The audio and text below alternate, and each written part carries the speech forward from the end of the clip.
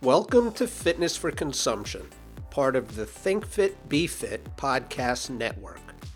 I'm Dr. Paul Juris, kinesiologist, research scientist, performance coach, author, and innovator.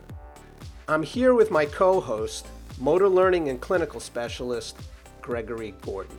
Together, we have over 50 years of practical and scientific experience in things relating to fitness, performance, and health. Join us as we share our stories and experiences and take a deep dive into essential fitness concepts and some highly complex issues too. Don't worry, we promise to keep it practical. And you know what else we promise? We're not here to tell you what to think or what to do. There's enough of that going around. We're here to offer you a different perspective on fitness based on something called human movement science. Spend some time with us and you'll think more critically about what people are telling you. You'll sort through it all and understand it more completely, and you'll become self-empowered to make better decisions for you or for those with whom you're working. Are you ready? Let's get started.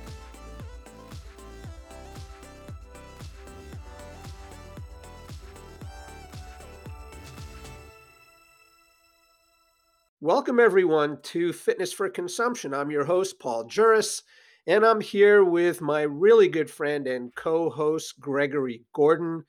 Gigi, what's happening? How you doing today? I am doing well. What do we have on the agenda for today? Well, this is back by popular demand. Actually, That is actually a true statement. This is a true verified statement. by empirical data. Yes, exactly. We are very data-driven, and so we had a very, very high turnout, if you will, for an episode that we did called The Fine Print. And so we're going to do it again. And this time, we sort of have a subtitle for the episode. We're calling it, What's It All About? I think that will be obvious to people as we get through this and explain. So what do we do in The Fine Print? Let me just recap the process for those who haven't heard this, right? Please. Okay, so what we're going to do is we're going to go through a research paper, and we sort of do it from the perspective of a casual reader. Since evidence-based research and evidence-based practices are now sort of vogue in fitness, people are looking for evidence. But, when people look at research studies, what they typically do is they read the abstract, maybe pull a little bit of the information from that. They see the conclusion in the abstract. If that's all they have, they stop there. If they have the paper, maybe what they do from there is go right to the conclusions and right to the discussion because they already got the information out of the abstract. And that's it. And then they say, okay, I understand what they found. And I'm just going to go and do or not do, depending on how people look at it, what these authors are saying. Yep. And what we're saying is hold the phone. Don't go there yet. Before you jump to conclusions, maybe that's what the authors did. Let's dig into the study a little bit. Let's see what they did. And then let's read the fine print. Because when you see a contract, everything looks great until you get to the fine print and you start scratching your head and saying, what's going on here, right? Right. And, a little bit of self-promotion here on your behalf, PJ. So, this is really an opportunity to go through a scientific paper with a research scientist, which I am not. I'm really a clinician, and I've gone to grad school and I've read a lot of papers. But, we have this conversation all the time off the air that even for me, relative to the average person, I read tons of, scientific research papers. And I can't, every time we do one of these or talk about a paper in depth, it's amazing to me how much I miss. So it's really an opportunity for any of our listeners to actually be able to listen to and go through the process of breaking down a paper with an actual research scientist. So I feel fortunate to have you with me, and I hope our listeners do too. Well, thank you, Gigi. And, Yeah. it's important too that we say that, look, we read research studies and people read them and they don't always understand what it is they're actually looking at. Absolutely. Yeah. What are methods and how should methods be created and what are they supposed to be doing? And so we see the outcome, we see the numbers, but do we really understand how people arrived at those numbers and if there's anything in there that is not being overtly stated? So that's the purpose of the fine print. Right. And so we pulled out a study for this, which is a very, very interesting study to me. And it's really unique on its own in its own right. And so, Gigi, what is this study that we're going to examine today? Yeah, so this study, I remember when it came out, it got a lot of publicity. For some reason, I never ended up reading it when it came out, but I definitely remember hearing of it. So the study we're tackling today is, hold on now, the effect of supervised, periodized exercise training versus self-directed training on lean body mass and other fitness variables in health club members. That's a tongue twister right Yeah. there, isn't it? That's a heck of a title. So, this study was published in the Journal of Strength and Conditioning Research, 2014. And the primary authors are Thomas W. Storer and Brett E. Dolezal. And then there's a few other authors on the paper as well.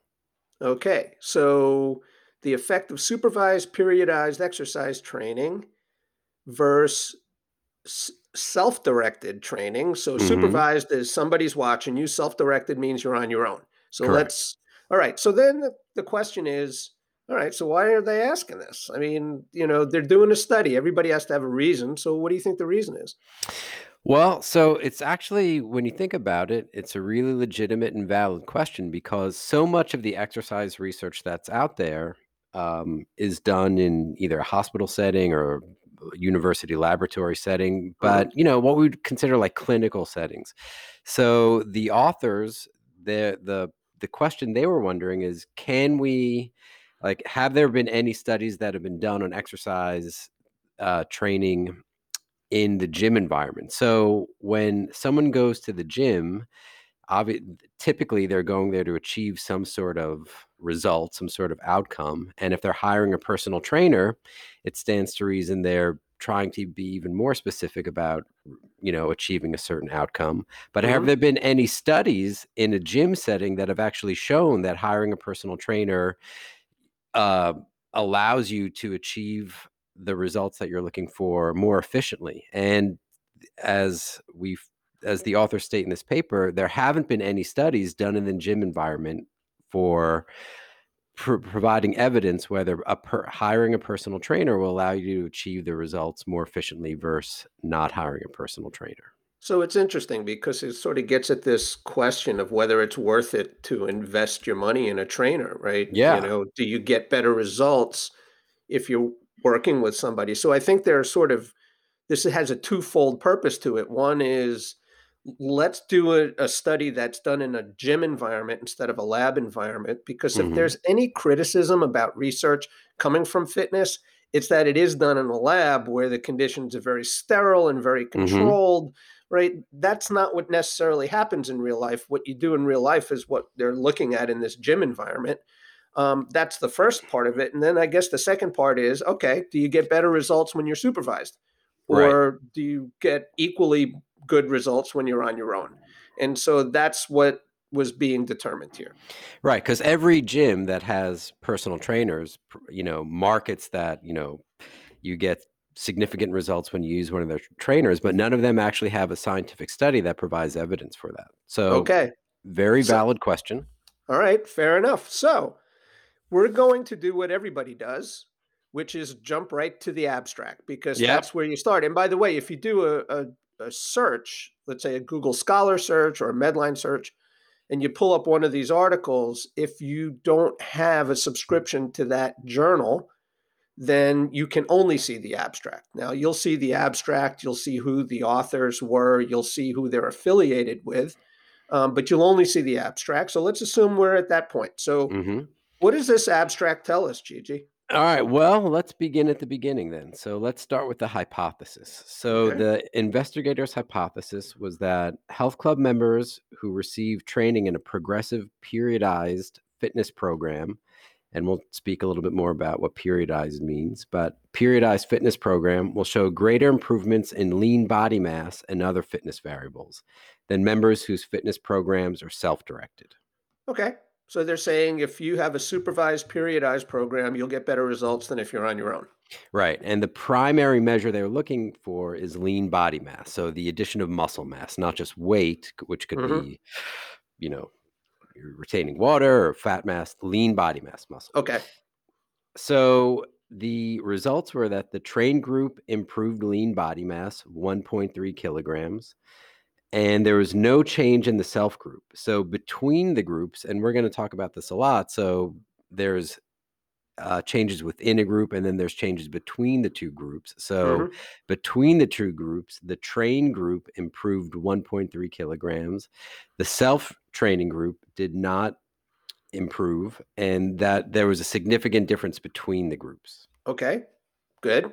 Okay, so they, in addition to lean body mass, they also had some secondary measures they were looking at. So two of them were chest press strength and leg Hmm. press strength. Okay. So in the chest press strength, so like a 1 rep max they were looking at.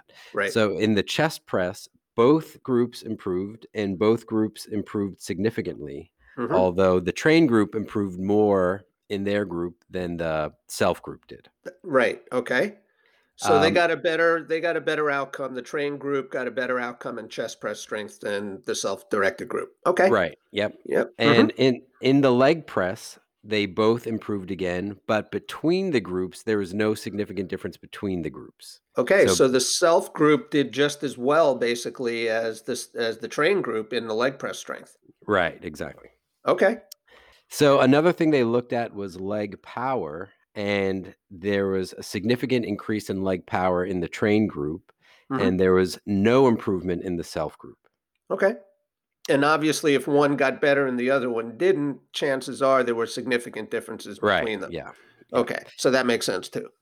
And Okay. then they also looked at VO2 max. So again, the train group increased their VO2 max, and the self group actually decreased their VO2 max.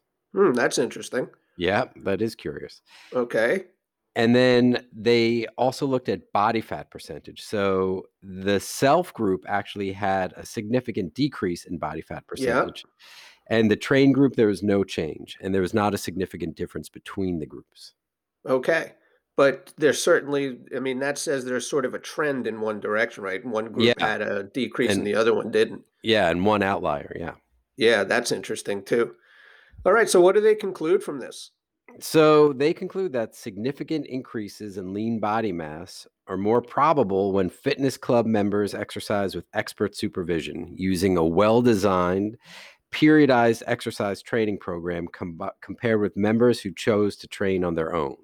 Hmm. So essentially, what they're saying is that their hypothesis was correct. They thought that members who worked out with a qualified personal trainer under supervision would achieve better results in terms of their primary measure, at least lean body mass. And they conclude that that's what the study showed. Okay, so they proved their hypothesis. Hmm. All right, so if you're a reader of this, you know, our listeners, if you've read this and you've read the abstract, then this is the information you get. Yep. And you are going to say, all right, I know that people get better results when they're working with a trainer. But before we go there, let's at least understand what was done, right? Right. Let's not just take that at face value. Let's look at how they did this, how they set up the study. And then we can start to get into things at a little bit deeper level.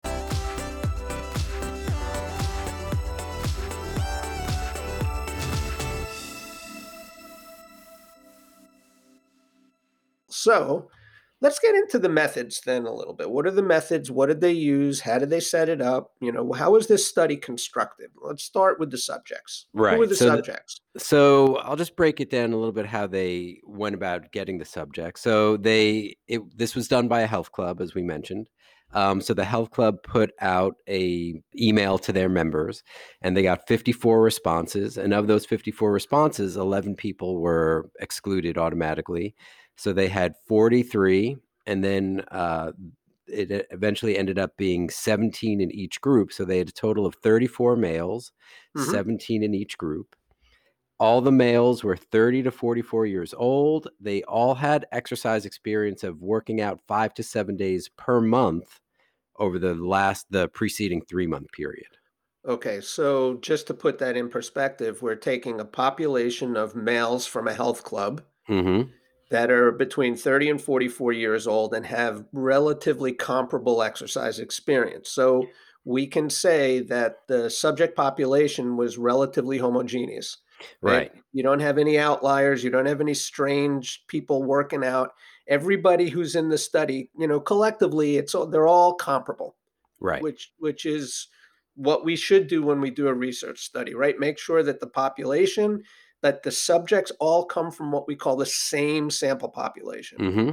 right? Right. Because if there are differences, then that can manifest themselves in the results. So we want to make sure that at least we start on a level playing field. Right. Okay, so then what happens? Okay, so once they had the subjects, there was the train group and then there was the self group.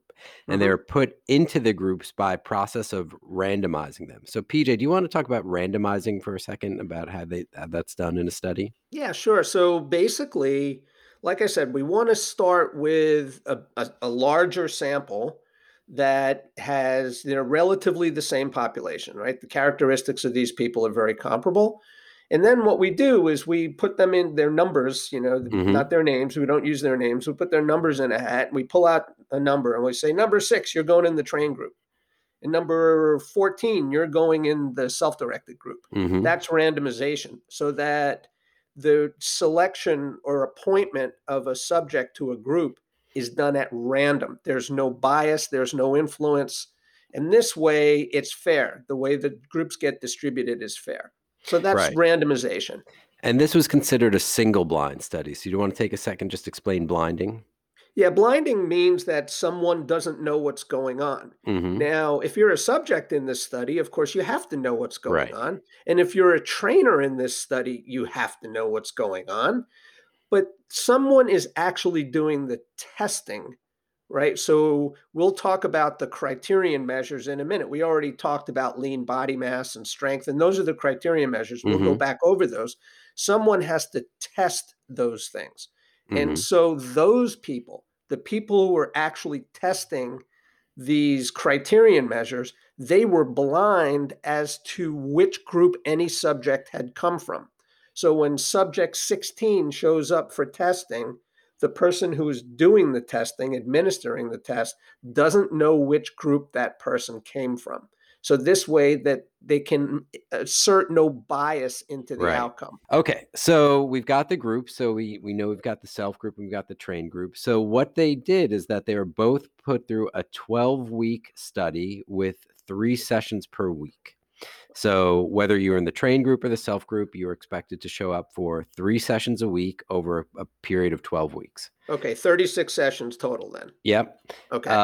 So no nutritional guidance was given. So whether you're in the self group or train group, you were not given any sort of instruction on nutrition.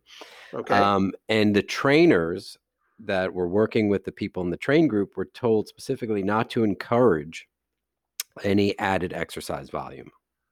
Oh, okay. So they have to stick to the protocol, but not tell people, hey, go do some of this or do some of that. So I guess the subjects in the study being health club members, they may naturally go to the trainers and say, "What else can I do? Like, Mm-hmm. I want more results. So what else can I do?" And they're Mm-hmm. instructed not to encourage people to Not do to anything. encourage, right? Okay, got it. And we're taking that verbatim from the paper, the term not to encourage. So, Okay. okay, so let's talk a little bit about the training protocol. So, the way they describe it in the paper is that the training protocol was composed of a proprietary, progressive, cyclic, scientifically based, nonlinear, periodized program. Hmm. So that's a lot to say. So Another mouthful. yeah, so first of all, let's break that down a little bit. So proprietary means that the way they sequence exercises, the type of exercises they're using, they consider the way they program it that they've got a certain unique way of doing it that is all their own. And they don't want to share that with anybody. Yeah, so we should point out here that we don't know exactly the exercises or the sequences they did. They just explain it right here as proprietary. So periodization just looks at over the course of a given period of time, You would look at how you'd want to program your exercise volume, intensity, the Mhm. exercises themselves. So if I understand what these folks were doing, because they do talk about this in the study, is they have these 3 training cycles or periods. So the Right, periodization here is broken up into these 3 phases, and it's a 12-week study, so therefore each period is 4 weeks. right, And so what they do is for the first 4 weeks, they have a certain type of objective, right, right? And then for the second 4 weeks, they have an objective, and then so on the third 4 weeks. And so that's the periodization, and then the nonlinear part is within each 4-week period cycle, it undulates, meaning the intensity goes up and it comes down, hmm, and it goes up and it comes down. So it's not flat. There right, are changes in the volume and intensity over those 4 weeks hmm. relative to the overall training objective of that particular cycle. Yep, exactly. Okay. And so the first phase, they focus on some core stuff and they focus on trying to minimize any neuromuscular inhibitions. Then the second phase is built on some of the stuff you're doing in the first phase with a little bit more intensity. And then the third phase is higher intensity exercise. They did mention that they do brief periods of some high intensity interval training in the third phase. And I think power training too in the third phase. Correct. Yeah. Okay. So All it's right. progressive in that way. All right. So there we go. So they sort of do like a foundational phase, and then they Yep. do like a strength building phase, and then they do a high intensity power phase. Yep. So, all right. So that's what they did. And then what about these trainers, right? They have expert trainers working with them, as they say in their hypothesis. So who are they? Yeah, so they were trainers from this club. So 5 trainers were selected. Now, first of all, any of the trainers that were selected had either a bachelor's or master's degree in exercise science. On Hmm. top of that, they had a collective 280 hours of more continuing education. And they also had specific instruction on managing human subjects in a research study, which is really important because you might assume that if someone has a master's or bachelor's degree in exercise science, they know all about managing subjects in a research study. But you don't necessarily, unless you're doing studies and have participated in helping on studies, you wouldn't necessarily have that information. So it's important that they actually had received that specific type of training. Yeah, absolutely. Uh, Okay. So then anything else that we should know about the yeah, something very significant. So I'm going to quote from the paper here. So Okay. the templates for this for the exercise scheme that we mentioned, the specific nonlinear periodized program, Mhm. was created. The program was created from quote a guidance from outside experts, including exercise physiologists, physical therapists, certified personal trainers, and athletic trainers. So basically, there's a whole congress of qualified expert exercise specialists that came together to create this program that we mentioned.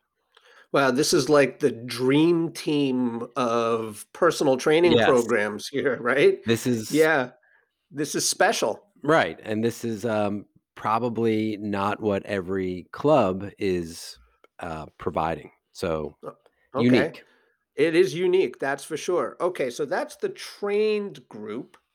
Right. Now, what if you got assigned to the self-directed group? Okay, so if you're on the self-directed group, again, you were told that the objective was increasing your lean body mass. So you were told, "We'll see you in 12 weeks, and we wanna see that your objective is to increase your lean body mass." Beyond that, they weren't given much. They were permitted to train using methods of their own choosing, and again, they got no nutritional guidance. Mhm. Interesting. So, all right, so they were told what the objective was. Right. You're supposed to work towards improving your lean body mass. Other than that, they were just left to their own devices to do this. Now, all right, I'm gonna play a game with you here, Mhm. Gigi, because I'm one of these members. I knew I was solicited by the club to participate in this study, and I'm thinking, wow, I have an opportunity to be a subject in this study and get this incredible training program from these great personal trainers. And instead, they stick me in the self-directed group. I'm like, wow, I'm already Yeah, self-directed. right. So what's in it for me? So like, what did they do to get these subjects to actually do anything Yeah. as opposed to bailing out? Exactly. Good question. So what they did was they thought about that beforehand, and what they did was that they promised that if the self-directed members showed up and adhered to the protocol, that they would get 2 months of free membership plus 6 free personal training sessions at the Okay, so conclusion there's of the some study. right now adhering to the protocol because they're not given a protocol simply means that they were expected to show up 36 times Right. 3 times a and week over work out. 12 weeks. Yep. Exactly. Right. Okay. Okay. Fair enough. All Yep. right. So now we got the two groups.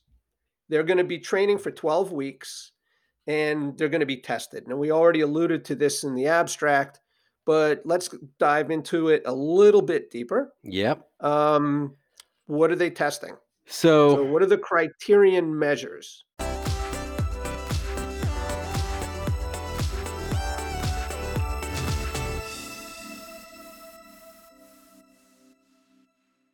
So the first thing, as we mentioned, the primary measure they were looking for in the study was lean body mass. So Okay. the way they analyzed lean body mass, and we should mention that this study was um, funded by a health club, but the measurements they were done in conjunction with a well-known hospital.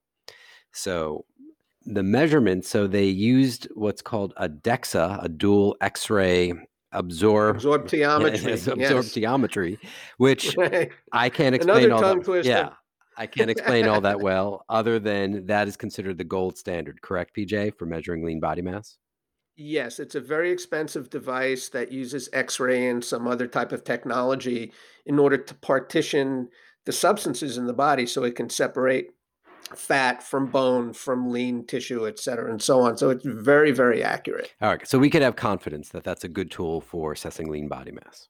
It is the tool. It is, as you said, it's the gold standard. So if you're going to do it, that's the way to do it. Right. And so they assessed lean body mass and they measured total lean body mass and then what they refer to as appendicular mass. So just quickly, so when you look at a human body, there's what we call the axial skeleton, the appendicular skeleton. So the axial is head, spine, rib cage, and appendicular is just the extremities. So shoulders, Okay. arms, So they legs. basically looked at the muscle in the arms and legs as the appendicular Yep. section, and then everything else, all the muscle everywhere else. Right, exactly. Okay, cool.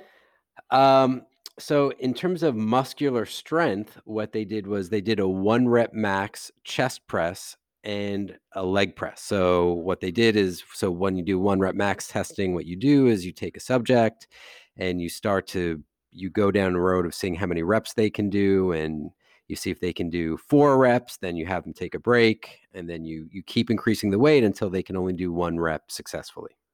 Okay.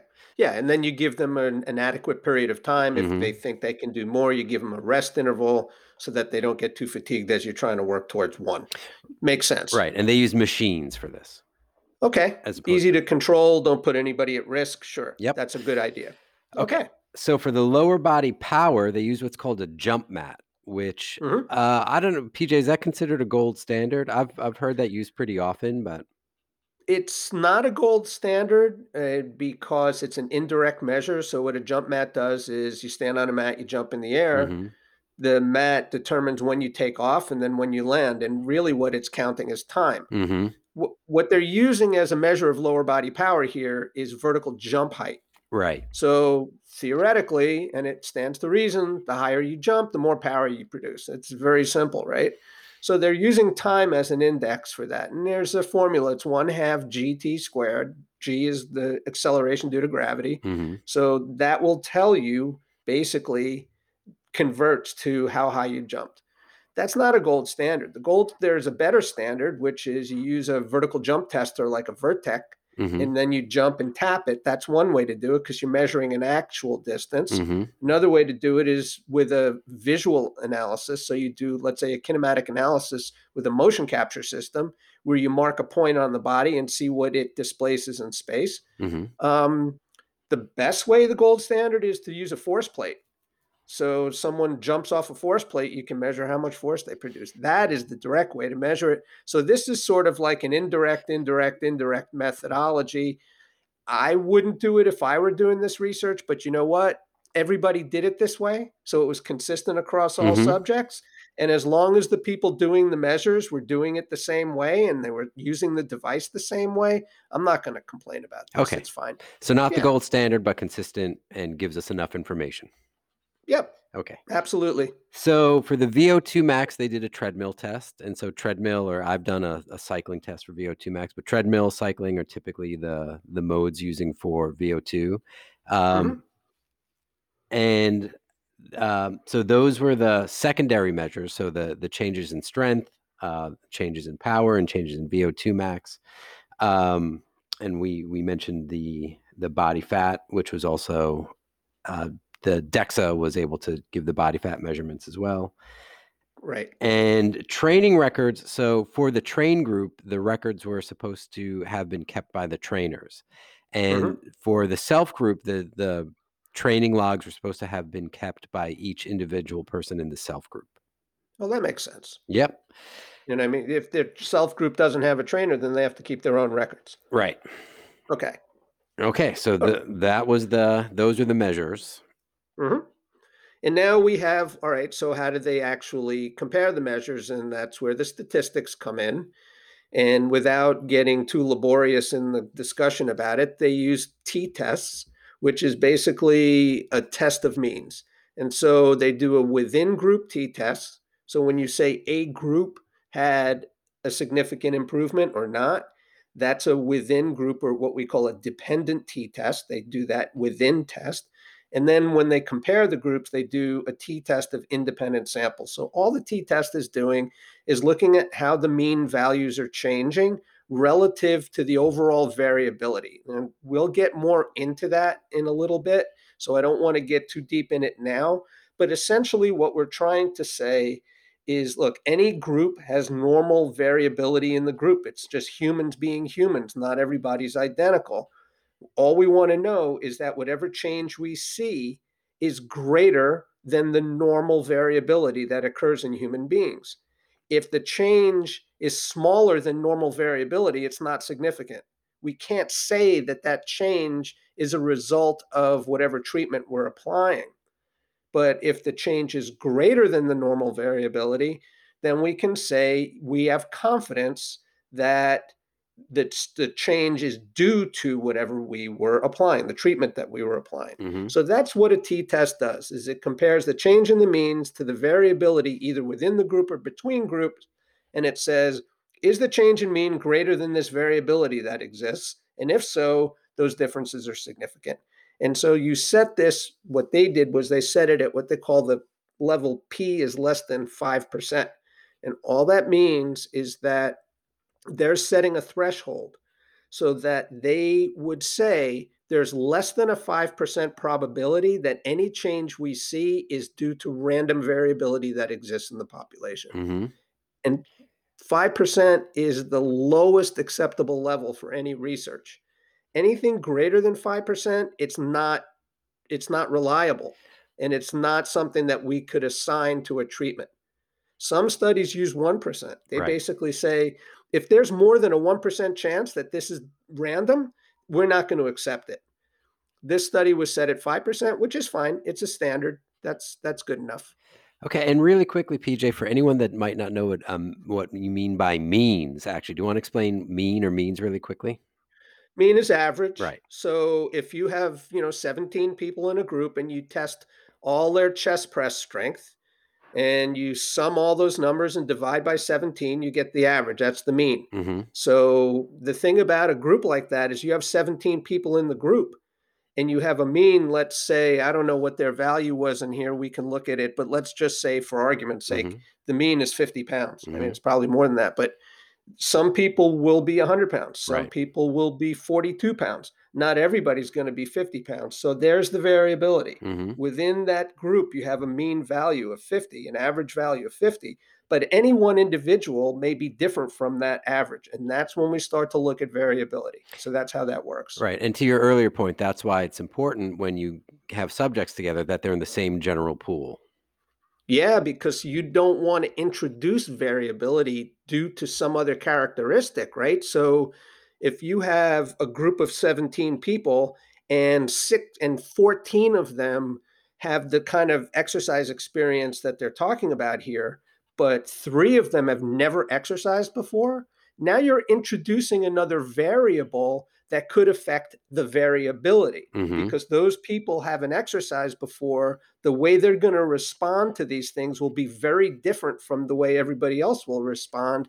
And that introduces more error, more Mm-hmm. variability. Mm-hmm. So we don't want to do that. We want to make sure that when we select these groups, we can be confident that the point at which they start, the baseline value, has to be the same, because then we're looking at change over time from the same baseline. So that becomes something to consider as we go forward. Right. Okay. So that is the methodology. And what we need to do next is talk about, well, what did they actually find? And we're going to pick that up in our next segment. So stay tuned.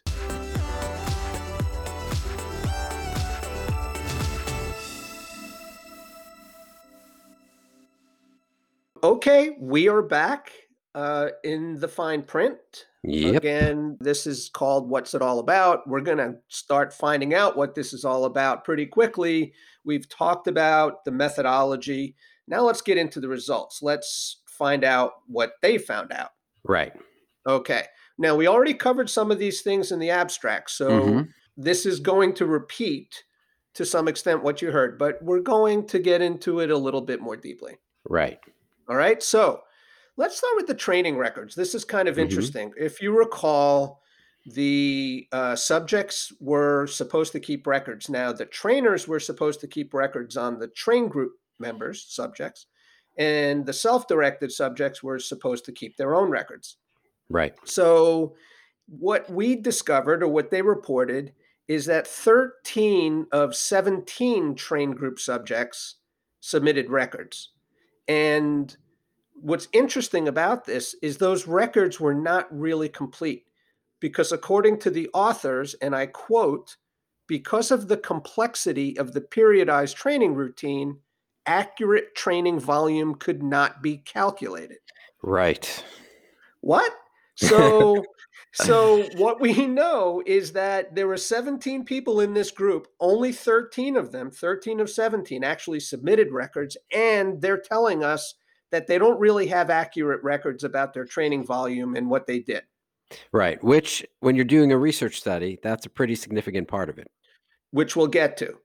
Now, what we also know is that the trained subjects averaged 150 minutes per week, plus 1.8 days per week outside of the program.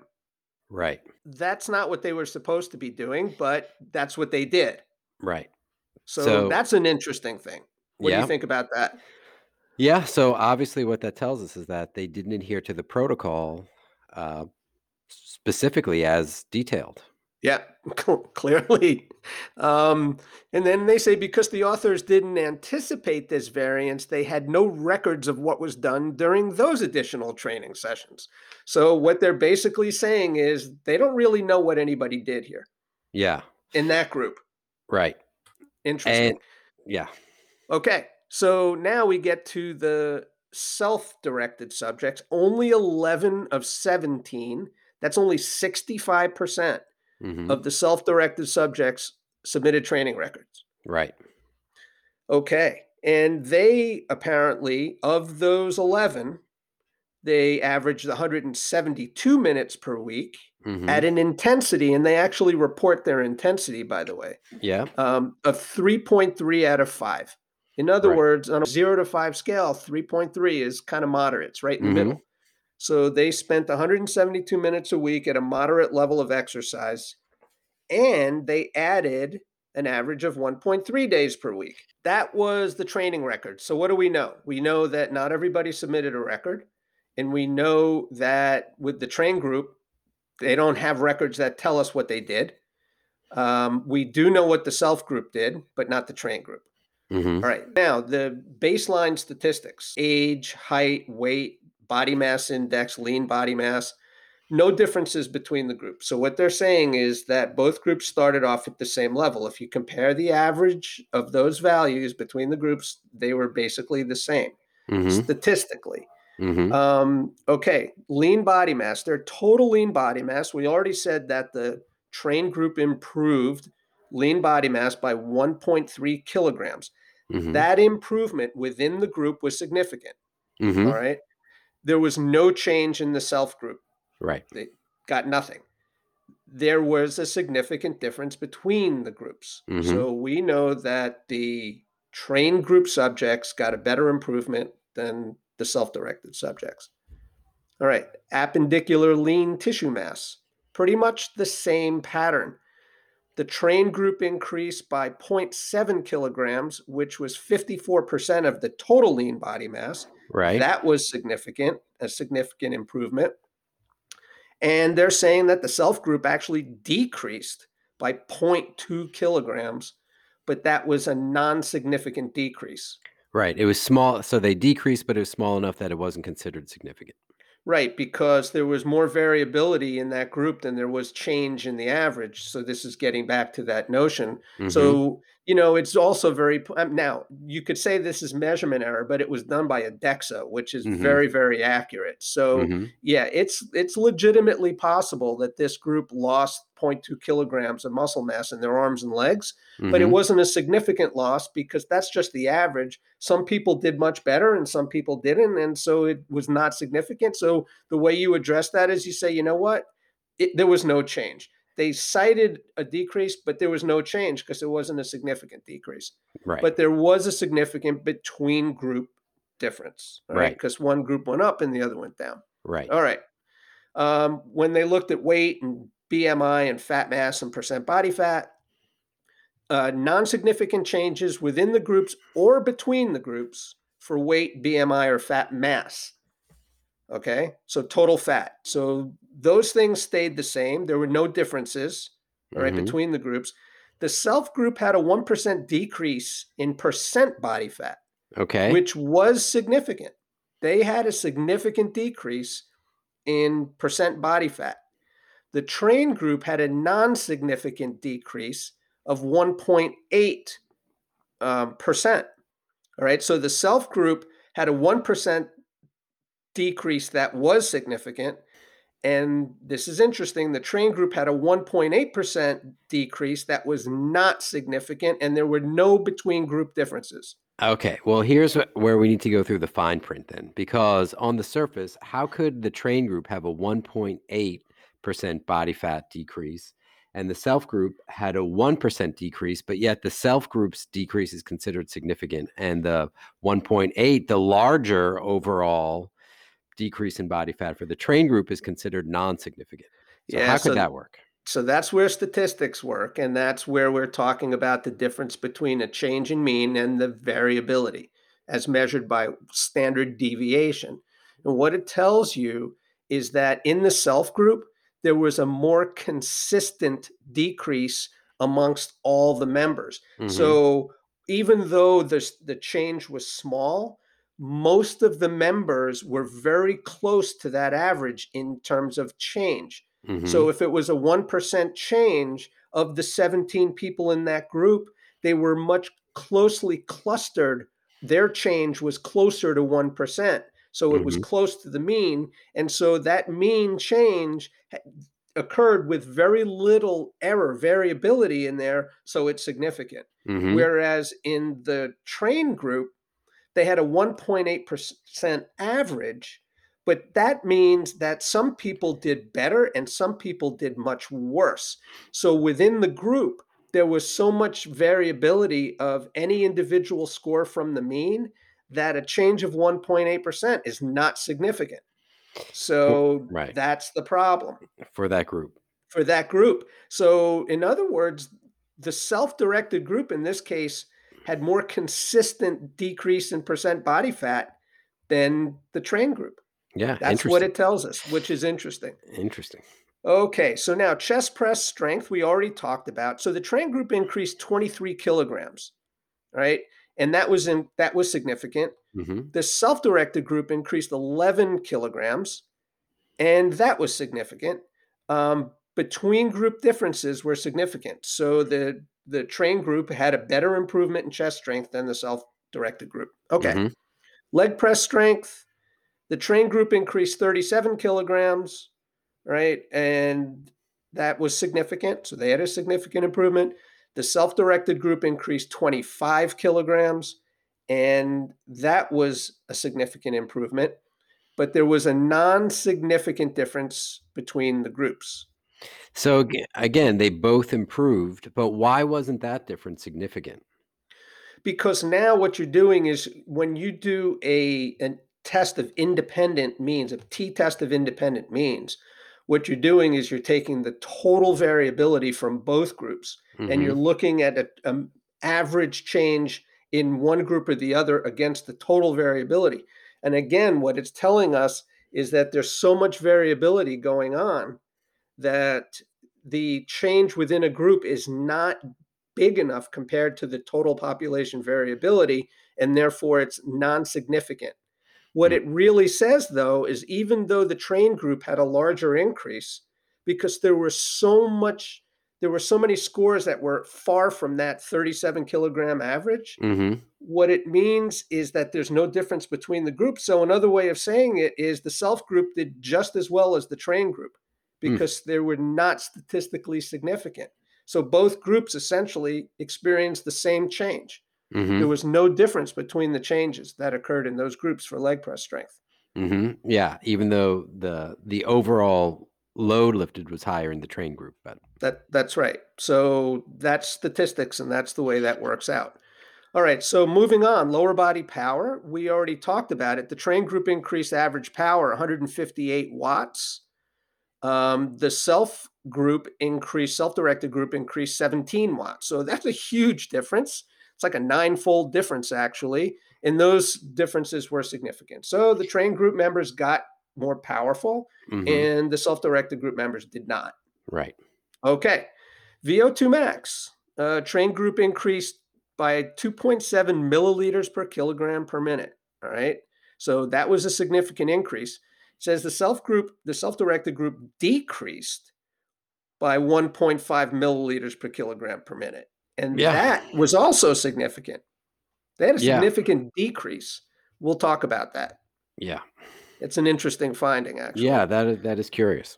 Yeah. So there were significant differences. And so now those are all the results. And so now you get to the discussion in the paper, and the authors felt that this study proved their hypothesis regarding the effectiveness of a proprietary three-phase, nonlinear, periodized program applied by a well-qualified trainer.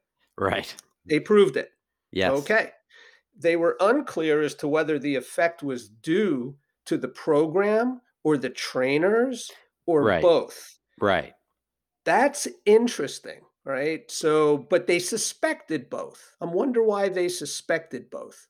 Right. Well, they do say that exactly that they don't know exactly whether it was the trainers or whether it was the program itself done by other trainers if you would have achieved the same result. So yeah, Yeah, they don't know that. they don't know.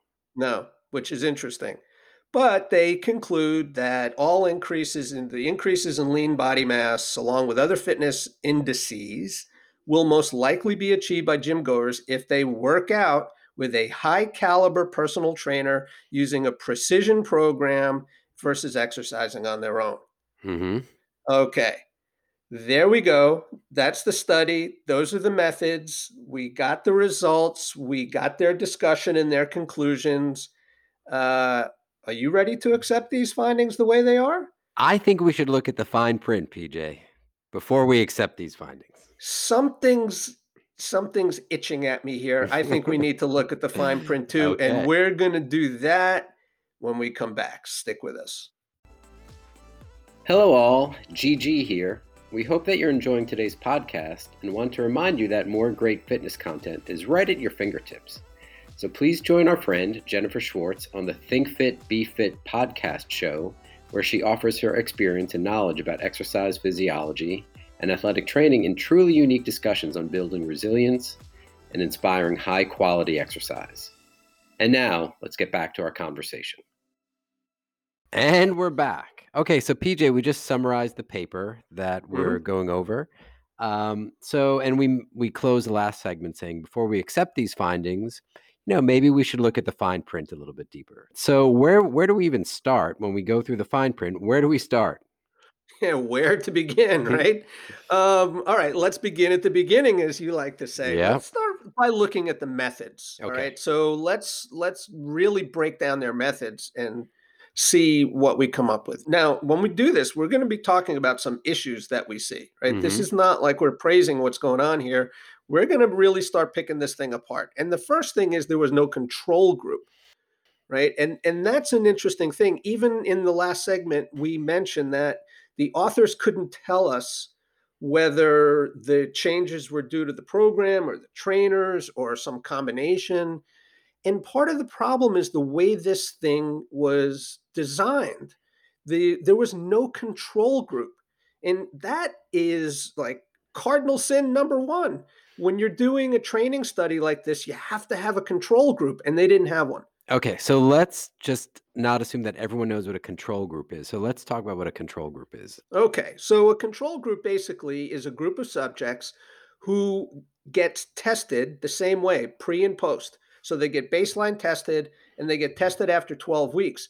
But in the time that everyone else is training, they're not training. Hmm. They may come in and read a book. They may have like a little journal club. Hmm. They may come in and play ping pong. What they're doing is they're spending the same amount of time doing an alternative activity that has nothing whatsoever to do with fitness. Right, because someone hearing about this paper on our podcast, or maybe reading it themselves once, might have thought that the self group was the control group. But what you're saying is that that's not the control group. So there was one group that got trained. There was another group that's self trained but still trained, and now we need to compare those two to a group that's doing nothing to see what the effect of the interventions could be on a group That's that's right. that's Yeah, our baseline.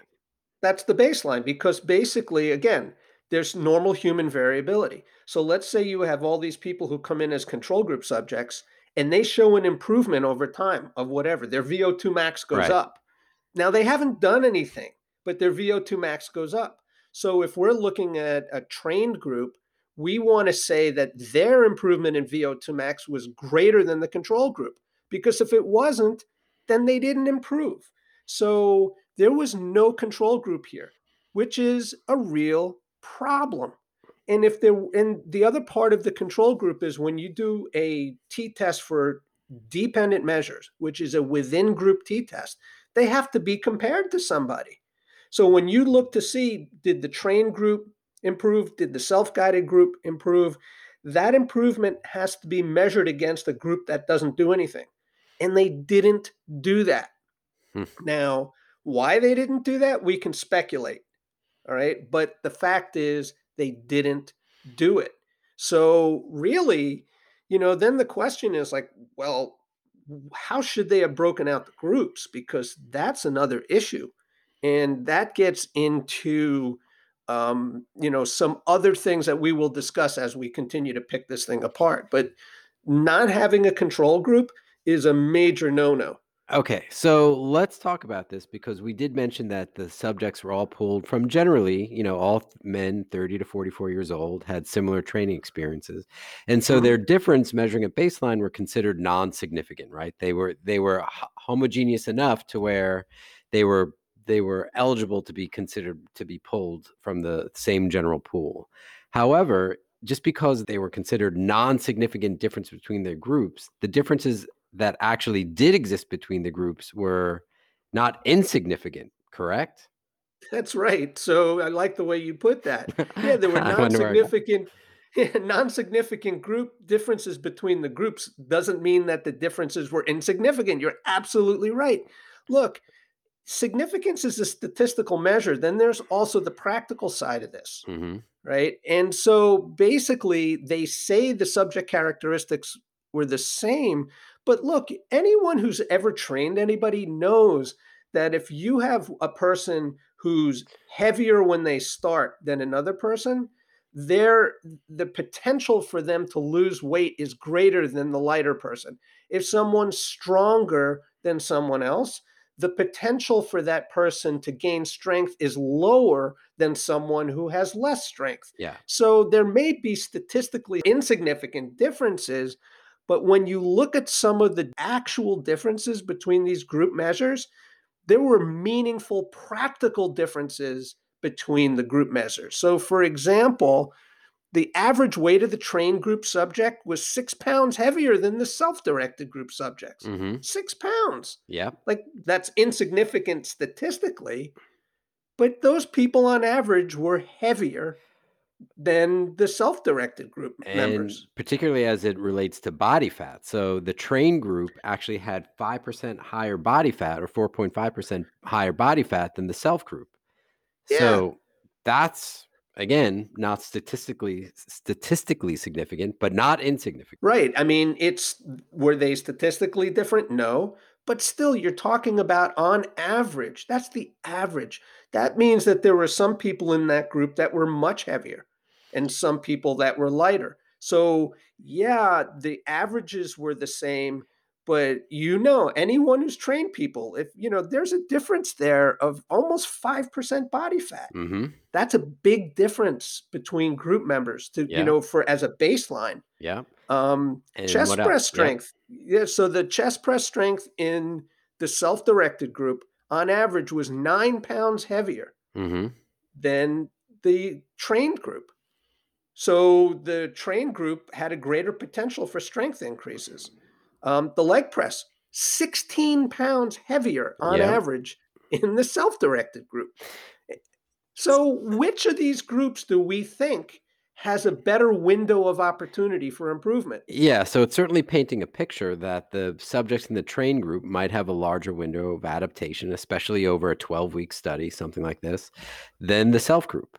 Right. I mean, naturally, listen, they could have done better just because even though statistically the baseline was the same, there was enough practical, meaningful difference in actual physiology and morphology there that it could have affected the outcomes without a question. Yeah. So one of the frustrating things with any study is that look, all you can if they don't have the data there or the explanations to tell you exactly what was done, all you can do is project. So we are not projecting any impropriety here. We don't think No. they purposefully did anything to bias the groups in one way to get a certain outcome.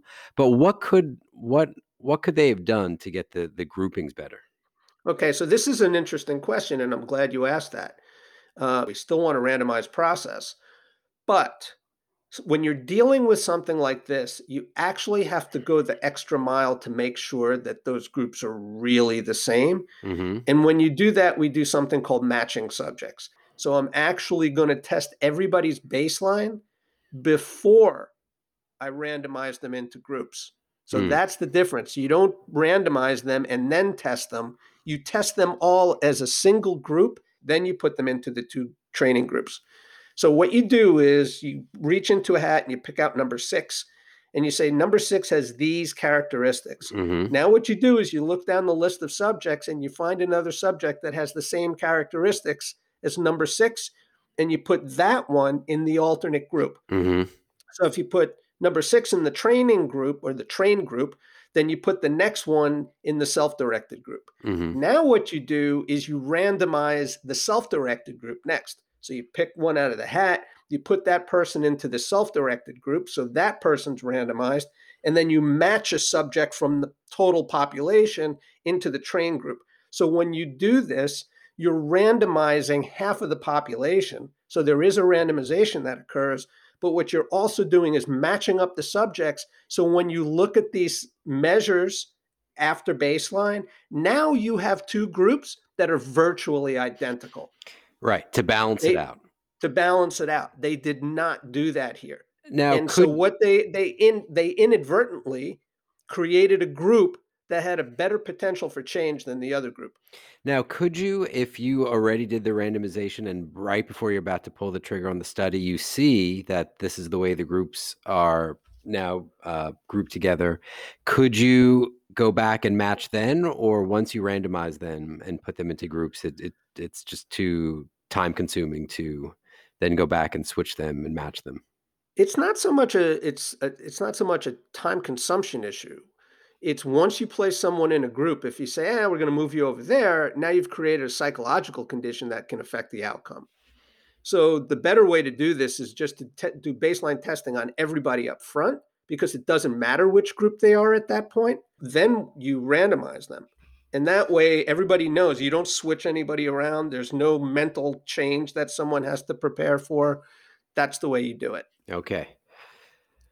All All right. right. So continuing with our teasing this thing apart in the fine print, insufficient record tracking. Like, what's up with that?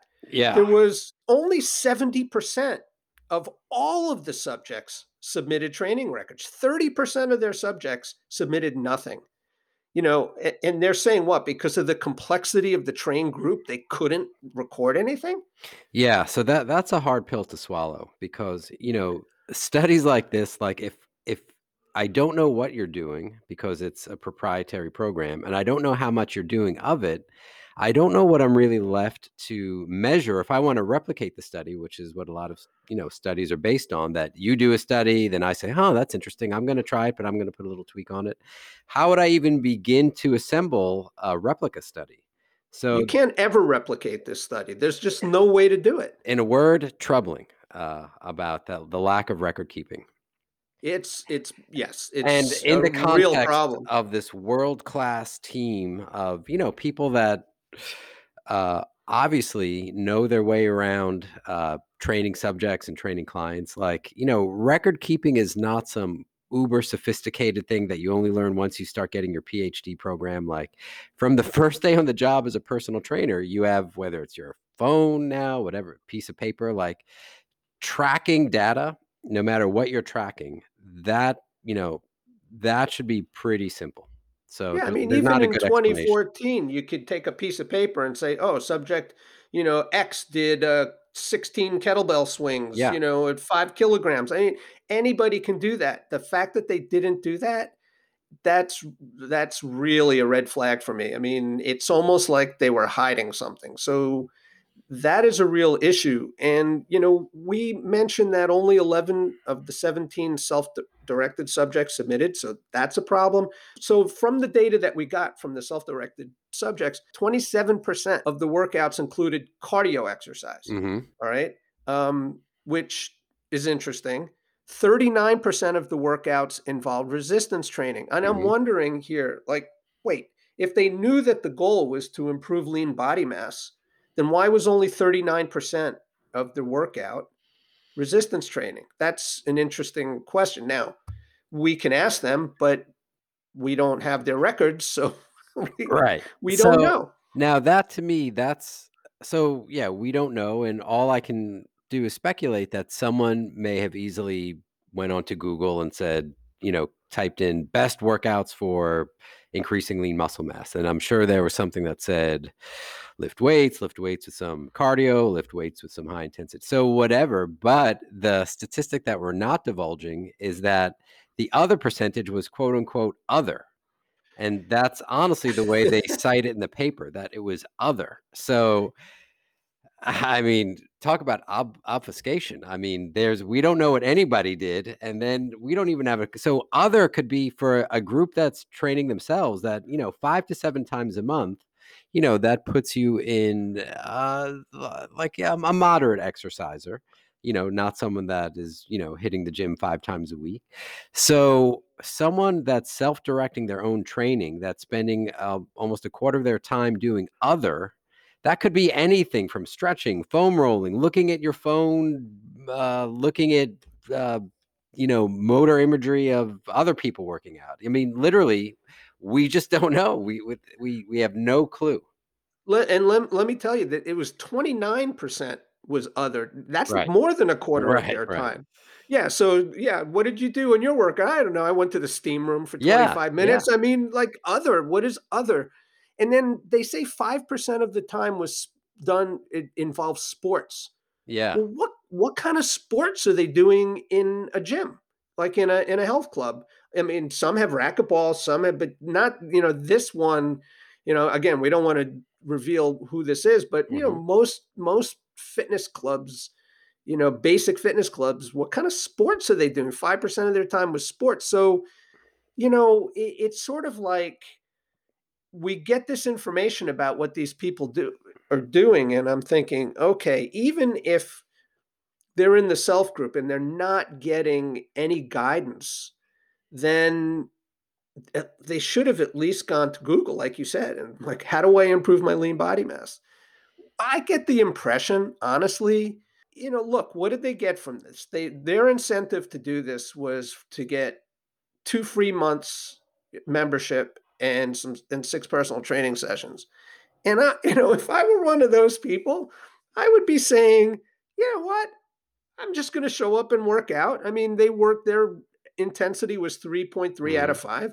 I'll just show up. I'll do a workout. I'll hit the sauna. I'll hang out with my friends. I'll have a coffee, and that's my training. That's the other. Hmm. And all I need to do is, for 36 sessions, I just have to do that. And I get 2 free months and 6 personal training sessions. Like, Yeah. am I really incentivized to improve my lean body mass? Let me tell you something. If you told me that for every kilogram of lean body mass I put on, I'd get 6 months of membership, I would have put on 4 kilograms of body mass. Right. Right. My feeling here is that these people really didn't try very hard. Yeah, I mean, again, we can only project, and that sounds about right to me. I don't know if they changed their regimen that much, and yeah, I think to your point that the incentive was after this is over that they would get a chance to work with this world class team of trainers and get the free months, and yeah, so they were sort of in the on deck circle waiting for their time to work with this group of trainers. And Yeah, but it wasn't like the incentive is if you put on X, you'll get this. It yeah, was no matter what you do, you're going to get yeah, 2 months and training sessions. yeah, Fine. I don't care what I'll just show up. I don't have to do anything. Right. So it's interesting. And since the hypothesis of this whole study, like their theory was that the trainer would give you a better result, there was no incentive for the club that had done the underwriting on this for those self-directed group members to actually do any better. Right? So you don't want them doing better because you want to show that the trainers are delivering a better result. sure. So Look, I'm sure there was no real incentive for these folks to do anything. I'm sure that is the underlying truth. Yep. So, PJ, we need to go over the aerobic training that were done by the groups. This is really fascinating to me. VO2 max, right? How is it that a group of self directed subjects worked out 172 minutes a week? Mhm. And, almost 30% of that was cardio. Mhm. All right. So they're doing quite a bit of cardio training. How do they have a decrease in VO2 max? Like, how do you do anything? Like, you would have to lay on a couch in a coma with having someone else stuffing potato chips into your comatose body to lose oxygen consumption in 12 weeks. Like, how does a group that is exercising on a regular basis lose 1.5 milliliters a kilogram per minute of oxygen consumption after 12 weeks of training? Yeah, I have no answers for it, and either did the investigators in the study. So, I Oh, don't I know. could tell you what it is. Well, what do you think? So the standard error of measure for a VO2 max test is Yeah. 2.7 milliliters per kilogram per minute. Okay. What does that mean? That means when you run a VO2 max test, normally there's error associated with the findings. It's not perfect. It's not infallible. You don't get the same result every single time you do it. Every time you do it, there's a slight difference. We call that error. Mhm. The standard error is 2.7 milliliters per kilogram per minute. What it means is that on average, you're going to have whatever you score, you're going to have in addition to that plus or minus Mhm. 2.7 milliliters. That's the error. So when you're looking at changes in VO2 max, Any real change has to be greater than that. If it's within 2.7, it's just measurement error. Right. So I remember when I used to get my body fat tested by calipers, just a handheld caliper 20 years ago, there was this idea that it was plus or minus 5%, that if you tested 10%, you might be 5%, you might be 15%, but the general standard of error for using a handheld cheap caliper was about 5%. Right. So for VO2 max, it's 2.7.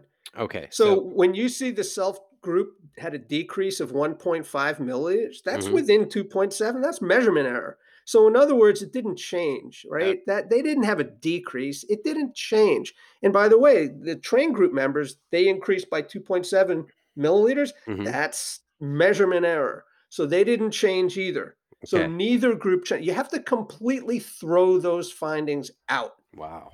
So the question is, why did the authors put them in? Well, one could argue that it supports their evidence. It supports their hypothesis. Let's go back to the lean body mass issue because this Okay. is really fascinating to me. We've already stated that the train group subjects were fatter in the first place and they were weaker in the first place. So there was a better opportunity for them to improve strength and muscle mass and all this other stuff. Right. So we know that there was a change in that group of 1.3 kilograms, and there was no change in the self directed group. They also mentioned that 1.3 kilograms is consistent with other studies that are looking at lean body mass, right? So when Right. they compare that number, it's they see this in other studies, so it's a respectable number. It's consistent with what's already out in the literature. But what they don't do anywhere in this paper is talk about the effect size. And that's something which not everybody wants to do. It's kind of like, the purple elephant in the room, but it needs to be done. So what do I mean by effect size? Means that things can be significant, but they may not be meaningful. And Mhm. this again gets back to this notion of variability. What we want to do is we want to compare the change in the average value, the mean value change, to the variability, to the standard deviation of those measures. So you divide the standard deviation into the mean and you come up with a number. And that number is called the effect size. And it tells you whether something is actually a meaningful difference, not whether it's a significant difference. Statistics can be set up so that you get significance. The question is, how much does that mean to us? All right. And so the way you do it again is you divide the mean by the standard deviation. In this case, the mean improvement in that group was 1.3 kilograms of lean body mass. Mhm. The standard deviation was 1.6 kilograms of lean body mass. In other words, on average, any subject was 1.6 kilograms from the mean. Mhm. So the actual variability was larger than the change in the mean. That yields an effect size of 0.81. So what does that mean? That's just a number. Okay, what does 0.81 mean? It means that there's only a 70% probability that a person from the train group will score higher than a member of the self-directed group. Hmm. That's what the effect size means. Only 70%. So yeah, in a certain context, 70%, certainly above 50%, above chance. But still, when you compare that this program was designed by a team of world-class experts and under the direction of world-class personal trainers, 70%, could be argued that it's lower than you would expect to see. Yes, to put it nicely. And not only that, what it also means basically is that if you were to look at a score, there's only a 66% chance that just by looking at the score, you could tell which group somebody's in. Mhm. Holy, like, really? Uh, I mean, the effect size in this particular criterion measure, lean body mass, is way too small. If this is your primary measure, if this is it, and you have an effect size of 0.81, something's wrong. I mean, the effect size should have been 2 or 3. I mean, the difference should have been huge, Hmm. and it wasn't. And that is alarming.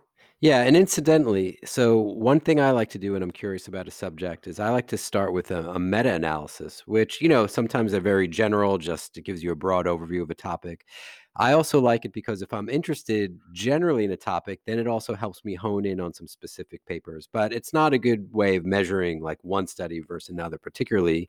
It's better for giving you like a broad overview. So when So I would you just explain to our listeners what a meta-analysis yeah, is, just so so they know? sure. So a meta-analysis is when an author looks at a lot of papers on a subject, and typically they'll have search criteria. So if you put in lean body mass, and if you put in lean body mass percentage changes over 12 weeks, you might find all the papers that meet that criteria will be reviewed, and they kind of just give you a sense of the trends that they see Hmm. in all of these papers. So I looked at a few meta-analysis on lean body mass in terms of a bunch of different populations, anywhere from senior citizens to, young bodybuilders. But generally, you see changes in lean body mass for senior citizens in a group home that are, not doing much more than active stepping and stuff of 1.1 kilogram after about 20 weeks to, anywhere up to like 1.8.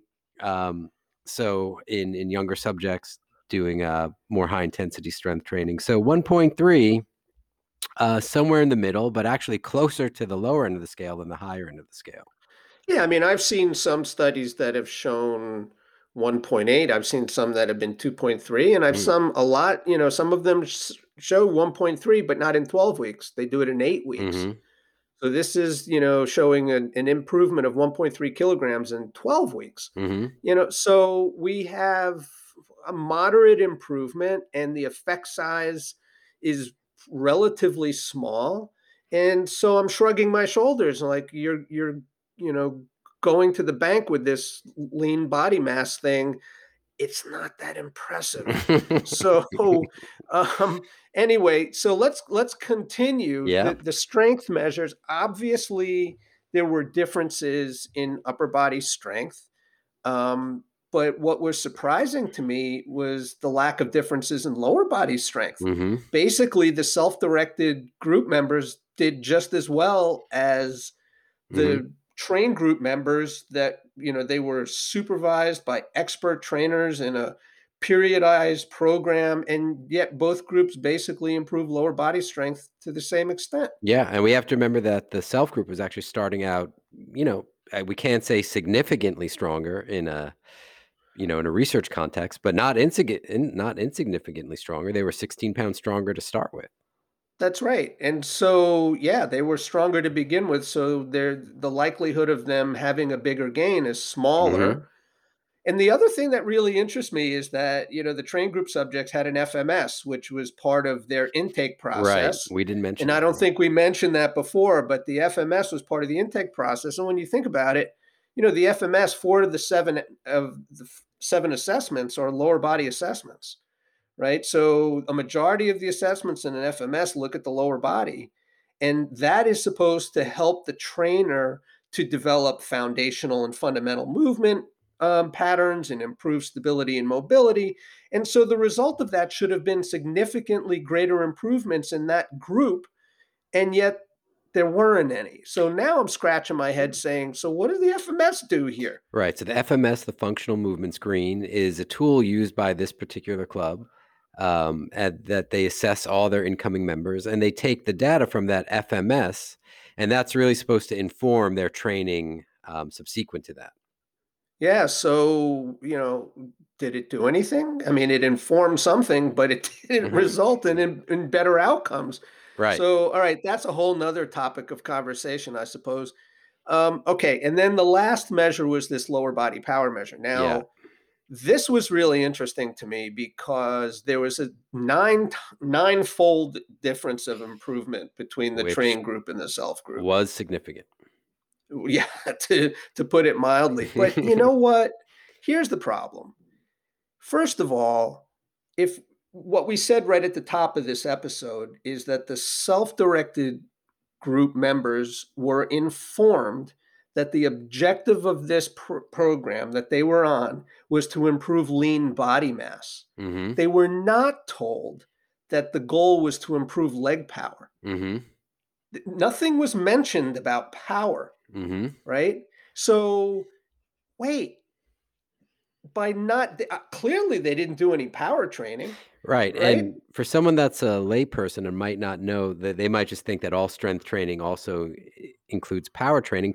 We do things differently, and we're not going to delve too deep into it now. But typically with power training, we're actually using lighter load and moving at a higher velocity. So you would do some specific things in a training program if you're trying to eke out power adaptations versus just general strength adaptations. Yeah, there's a very specific protocol for improving power. And in fact, for the train group here, they even say in the third 4 week cycle, they were doing high intensity power training. Right. Whereas the self directed group members weren't told anything about power. Mm-hmm. So they were following instructions. Mm-hmm. And then they say, well, look, these people got, better power improvements than the other group. I'm like, wait a minute, the other group wasn't informed that that was an objective. So how can you Right. even measure them on that? I mean, Right. this is actually sensationalism. It's actually ridiculous when you think about it, to not say anything to these people about what they're supposed to achieve and then test them on that and say, hey, look, you didn't achieve it. I Mm-hmm. mean, if you did a research study comparing a group that's training for power against a group that's not training for power, which one do you think is going to improve power? I'm not a betting man, but if I were, I would put my chips on the power group. Unbelievable. So you know what? This is another measure that you can just toss. Mhm. This one can go out, VO2 max can go out.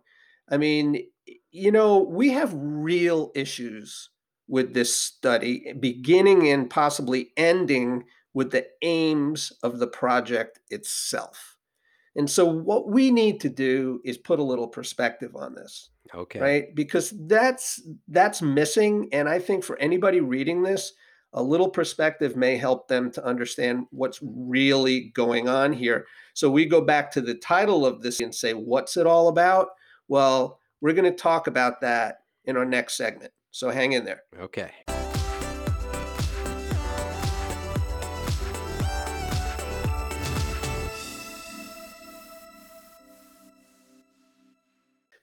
Okay, we're back. I have to admit, Gigi, this study really had me shaking my head. I think it was just a head scratcher. I think adding some perspective and maybe a little bit of color commentary may go a long way to help readers of this paper really see what's going on. Agreed. So, I mentioned in the beginning when we started that the authors of this paper suggest that it's the first of its kind.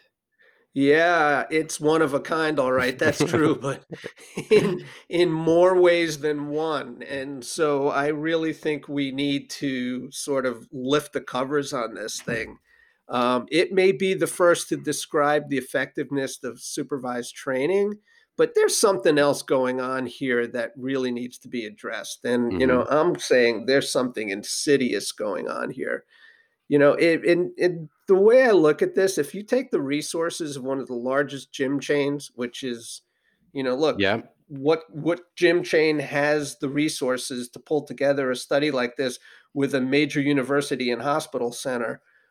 So you could figure that out for yourself. If you Hmm. take their resources and templates for supervised training developed by world class, panel of experts delivered by all these trainers, and you compare that to nothing, which is what the self-directed group was getting. Yep. I mean, is that a legitimate question? Yeah, not to me. And, quite frankly, it's disappointing because I remember when I struggled through my research and design class in grad school that we went over these topics of like threats to a study, and you have to learn like what could potentially threaten a study. And I remember that two of the biggest threats were funding, either that you were concerned that if you found results that you wouldn't get funding, or B, if you got certain results you would lose funding, and or if you're in a school setting that like You just in order to keep your tenureship, you just have to keep mashing out papers after paper after papers. So this study didn't have any of those constraints on it. It was obviously well funded. It wasn't done by a professor like trying to save his or her chair in tenureship. So they didn't have what typically can befall other studies, which makes it disappointing to me. Well, first of all, if you're going to do this, you got to do it the right way. And there was this point that we raised that the authors didn't know what was responsible for the outcome. Was it the program? Was it the trainers? Like some combination? And the reality is they should have structured the study that way. In order to do this the right way, you actually need multiple training groups. You need one group that gets a program without a trainer. You need one group that gets an independent trainer without a program. You need one group that gets both the trainer and the program. You need another group that is on their own. And then finally, you need a control group. You needed Mm-hmm. 5 groups, Hmm. right, to do this the right way. But they didn't do this the right way. What they did was handpicked trainers from this club, hand selected these Mm-hmm. trainers and gave them this super duper whopping program, and then had them train these people. And to the other people, they said, you're on your own. And they even didn't tell them what the real goals were, what they were being measured on, because obviously they didn't do that. They instructed them to do something else, which Right. is mind boggling to me. This is called setting up the outcome, Mm-hmm. right? That's how this is done. And let me ask you this. Do you think there could have been some trainer bias here? I mean, again, we can only project, but how could there not be? Like when you just put this into the real world, you're like I've worked as a trainer in a club. When you're one of five, like there aren't only five trainers in this club. I can guarantee you there's more than five. So if you're selected as one of the five, look, kudos to you. You've earned it. You've obviously put in the time and effort to educate yourself, but no one wants to be part of a study and then it's just the human condition. You don't want to be part of a study and then your subjects don't perform well, or you're the reason the study, tanks. So of course that you've got some intrinsic motivation to want the subjects to perform really well. So you look good at the conclusion of the study. Absolutely. So, is there a potential for them to have gone outside the protocol themselves? Possibly. I mean, look, this club underwrote this study, Mm-hmm. and you're a trainer in this club. And if you have half a brain, you know what the club is trying to do here. They're trying to Mm-hmm. show how great the results are going to be. And if you're one of those trainers that doesn't deliver on those results, wow, these aren't students taking a class. These are people whose livelihoods depend on the outcome of this thing. Mm-hmm. So I would have to think that there's some kind of fishiness going on behind the scenes that could also have affected this. Yes. So to get back to the what we addressed earlier, that the subjects in both groups went outside the protocol. So to me, once they knew, and again, they in the paper they cite that they didn't know that the subjects went out of the protocol until they did an exit interview.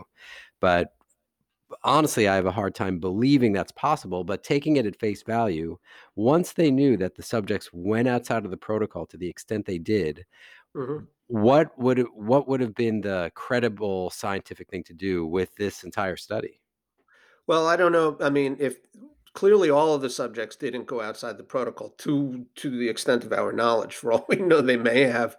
But yes, you're absolutely right. Could they? Is there any way that they didn't know that one of these subjects was working out on their own? I mean, come on. These subjects are members of the club. If they're supposed to be there for training only under that protocol, and you're meeting them 3 days a week, Monday, Wednesday, and Friday, and so all of a sudden you're in the gym on Tuesday and they're in there working out, they've already violated the protocol. What you Right. need to do in a legitimate study is you need to toss that subject and get a new one, because they have already gone outside the protocol. And they didn't do that. All of those subjects that failed to follow the basic rules of the program should have been tossed out as subjects, but they didn't, which is incomprehensible to me. Really, anyway, we continue because this gets really interesting. Look, you know, this wasn't a study examining the effects of two different training protocols. Let's call it what it is, right? Let's be honest here. We have no idea what people did. We Right. had we have no clue what anybody did because they didn't keep records or they refused to tell us because it was proprietary. But at Hmm. the end of the day, we can't say that this is the difference between protocols because we don't know what the protocols were. Right. This was a comparison of two different service options. Hmm. That's what this was. This was a comparison of a proprietary program delivered by a trainer or being left completely on your own. In other words, getting nothing. That's what this was. And based on that, is it any surprise that there were results? If I ask you up front, I don't have to do a training study like this to be able to say, you know what? If you compare someone working out with a trainer and a program and compare someone to someone working out on their own, is it any surprise that the trainer and program subject will do better?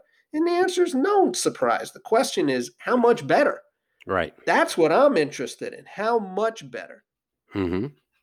So, another thing is like in the introduction of the paper, and I really do hope that people get a chance to read this. They say the authors question whether over 8.6 million references to lean body mass in a Google search provided appropriate guidance or whether any guidance would be correctly interpreted by individuals without training experience.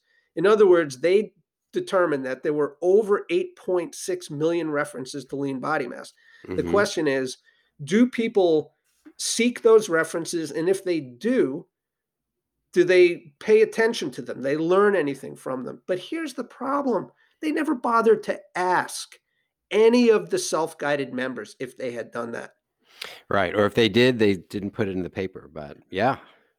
I mean, they made a point of saying that up front in order to show people, to say to people, you're never going to get this information or you're never going to interpret this information on your own. So you should be looking for someone who can provide it for you. But they Mhm. never bothered to ask those subjects whether they sought that information or not. To Mhm. me, that's disingenuous. If you're making it a point as the foundation for your study, then at least ask people what they did to try to understand how they did seek and acquire information. They never Right. bothered to do that. Right. Yeah, all we have are the general nuts and bolts of what comprised whatever it is they did, generally speaking, but that's it. No, that's it. And, then it gets me down to this very simple question.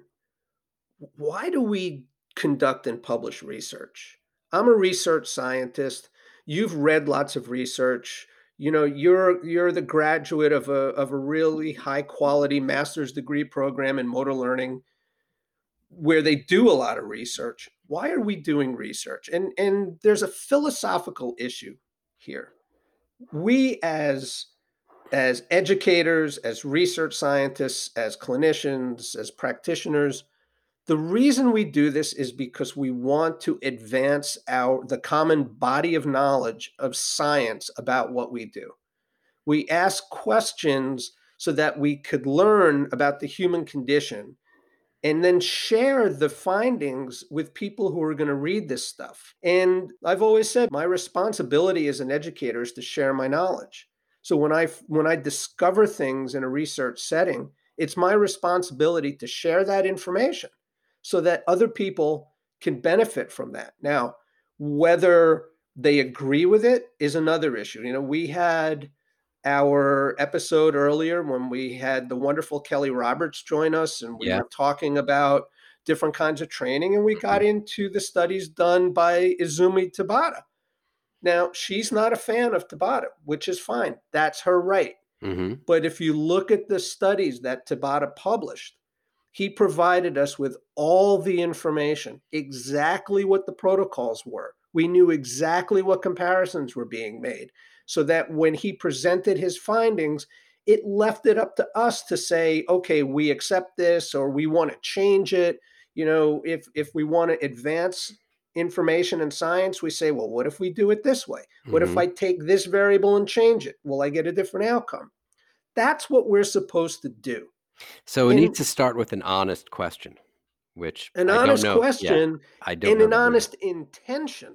It's not just the question, it's the intention. What is the intent of this? And look, we all have biases. There's Sure. no question about it. We covered a paper in our last episode of the fine print. There was, a pretty obvious bias on behalf of the authors, but at least they put all the information in there. They But didn't when report on all of it, but they put it all in there and they left it for us to tease it out. But when you were a chief science officer at Cybex, you guys did studies and you guys partnered with universities, right? And look, of course, like you're not hoping that a study is done and they prove that the equipment is terrible, but you have to let them do the study as they see fit, correct? Well, and I can't dictate a situation or dictate a methodology that's going to deliver the outcome that I want. So how did And those studies work when you partnered with different universities? so the deal was, and we did this predominantly with the University of Massachusetts Amherst. A, when we set out to do a study, we set it up legitimately. The methodology had to be correct, and they had to do the work, and the findings were the findings. Hmm. We couldn't influence the outcome. They either did it the way it's supposed to be done or they refused to do it in the first place. Hmm. And then they would even ask me, if we do this study and if we discover that the findings are not flattering, or we discover something that's not to your advantage or benefit, are you going to tell us to bury it? And I said, no, publish it. And if it's done the right way and those are the outcomes, then we have to live with it. So publish it. But, this is not what's going on here. Yeah, that's not what happened in this paper. No, there's no question that's not what happened in this paper. What happened in this paper is that the institution doing this was told what to do and they did it. And this was grossly biased in favor of the training group. And they got a very specific outcome. And, the fact that they wouldn't tell us what actually happened, it's not they couldn't tell us, they really wouldn't tell us, which Hmm. is mind boggling to me. Why are we then doing this? And, they actually, what's fascinating to me is they put more effort into describing how well qualified the trainers were and what this expert panel of that was guiding the program development, they spent more time really describing the quality of the program than in telling us what anybody did. Yeah. Well, look, I my guess is that they knew the intended audience was really more it was going to be synthesized into a 2 or 3 sentence blurb in consumer magazines, and the take home message from the consumer magazines is gonna be, "Look, this club has" and for a while, this study was actually known as quote unquote "the study." So, I think they knew, that this study would eventually the way the majority of the readership would not actually be other researchers, that the majority of the readership would be people that would be reading a synthesized paragraph snippet of this, and it would get across their take-home message. It's very likely possible that's true. And what this really is a lesson in pseudoscience. Explain. That's so pseudoscience is when you take opinion and belief and wrap it in a scientific construct. This is marketing. This isn't science. When we set about a research study, we want to learn something. Our objective in doing research is to learn something. We ask a question, we go about a legitimate process of measuring, testing, and measuring, and then we come up with an answer. We may not like it, but we still learn something from it, right? If you apply a treatment and you get no result, that's still a result. You Mhm, still learn something that mhm, whatever you did didn't work. You mhm. learned something, right? That's the reason you set about a scientific process. The other way to do it is to prove something. I Mhm. want to prove that something is right or wrong. That's pseudoscience, right? That's not learning anything. You set out to prove something. And that's what this is. This is a poorly veiled attempt to market a personal training program and make it seem legitimate by putting it into having a third party do the research and submitting it through a journal. Hmm. But it's marketing through and through. It's really transparent. And it's funny because I can't condemn the club for doing this. Sure. I can't. I mean, look, they're trying to sell personal training. And so this is what they do. And I would imagine they spent an awful lot of money getting this thing done. Hmm. I take issue with the university that did the work. Hmm. I take issue with a legitimate academic institution and medical center that would agree to do this. Why would you let a company dictate this to you? And why would you do this and put it out as legitimate science? Right. And what about the review, not the journal itself, but the reviewers of this paper? Because to me, at least my opinion, as someone that hasn't submitted any primary experimental research, is that there are several things that the reviewers should have sent back before they published it. Oh, they should have sent it back, period. I mean, this thing is so flawed. It's so biased. It's got so much bad science in it. It does shock me that it passed the peer review process. Hmm. And I don't know, I'm not going to speculate on how that happened. Right. But I've done much more legitimate scientific work that got rejected than this. The fact that this passed peer review is shocking to me. Hmm. So you know what? It is what it is, and that's why we're doing this, because there are people that are looking at this and they may take it seriously, and you can't take this thing seriously because it's just, it's a parody of science and research. But I'm going to just add a couple of final thoughts because I think we've battered the heck out of this Yeah. thing. There's a funny thing that happens when you set out to prove something, and you usually do. Hmm. I don't know anyone who's tried to prove something and didn't prove it. Right. But there's a problem when you do that. When you prove yourself right, what you do is you jump up and down and you pat yourself on the back and you say, look at how great we are. And you confirm your beliefs and you continue to do what you've been doing. And the scary thing about this is you had a change in lean body mass, which was not all that great, really. And you had no difference in leg strength gained. I mean, if I were the club operator in this case, I wouldn't be patting myself on the back. I would be mortified by these results. I would go screaming into the night that the differences between these groups were so small.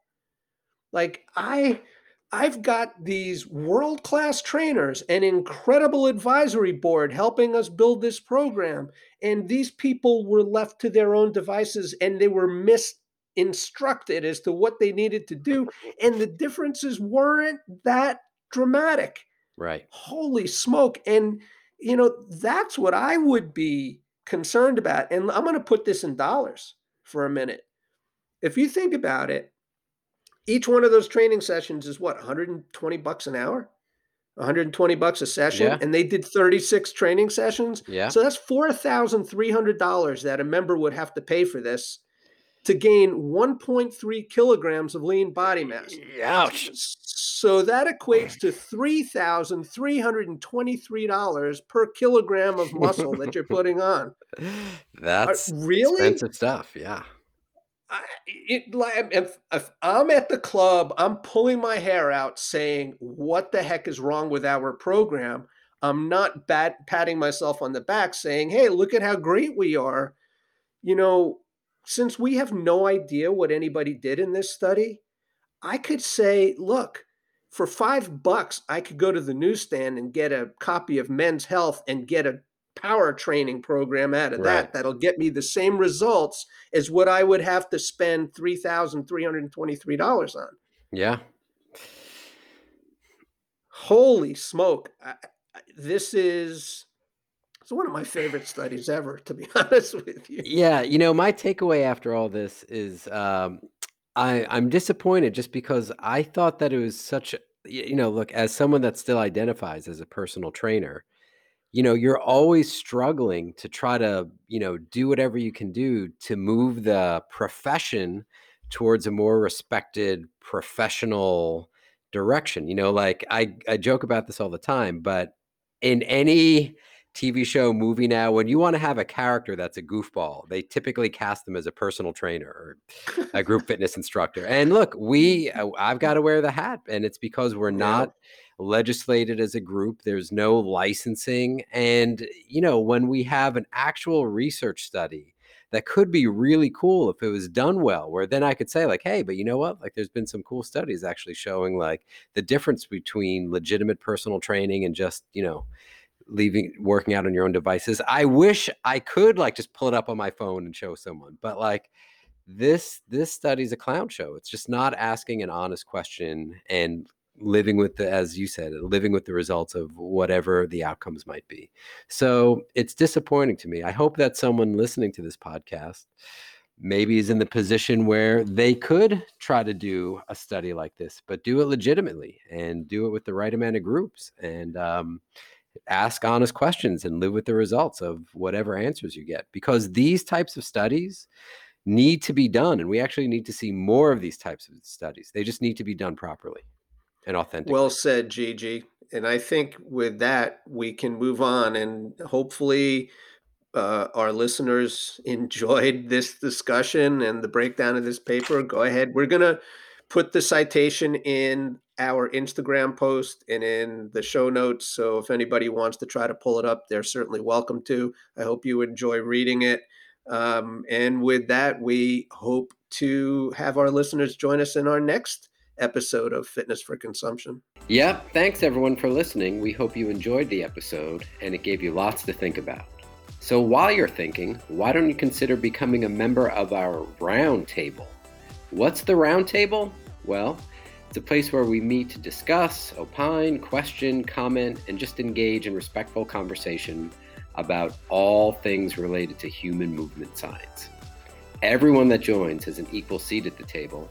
So become a member by finding us on Instagram and sending us a message, or visiting us at our Facebook group, the Fitness for Consumption Roundtable, and just click to join.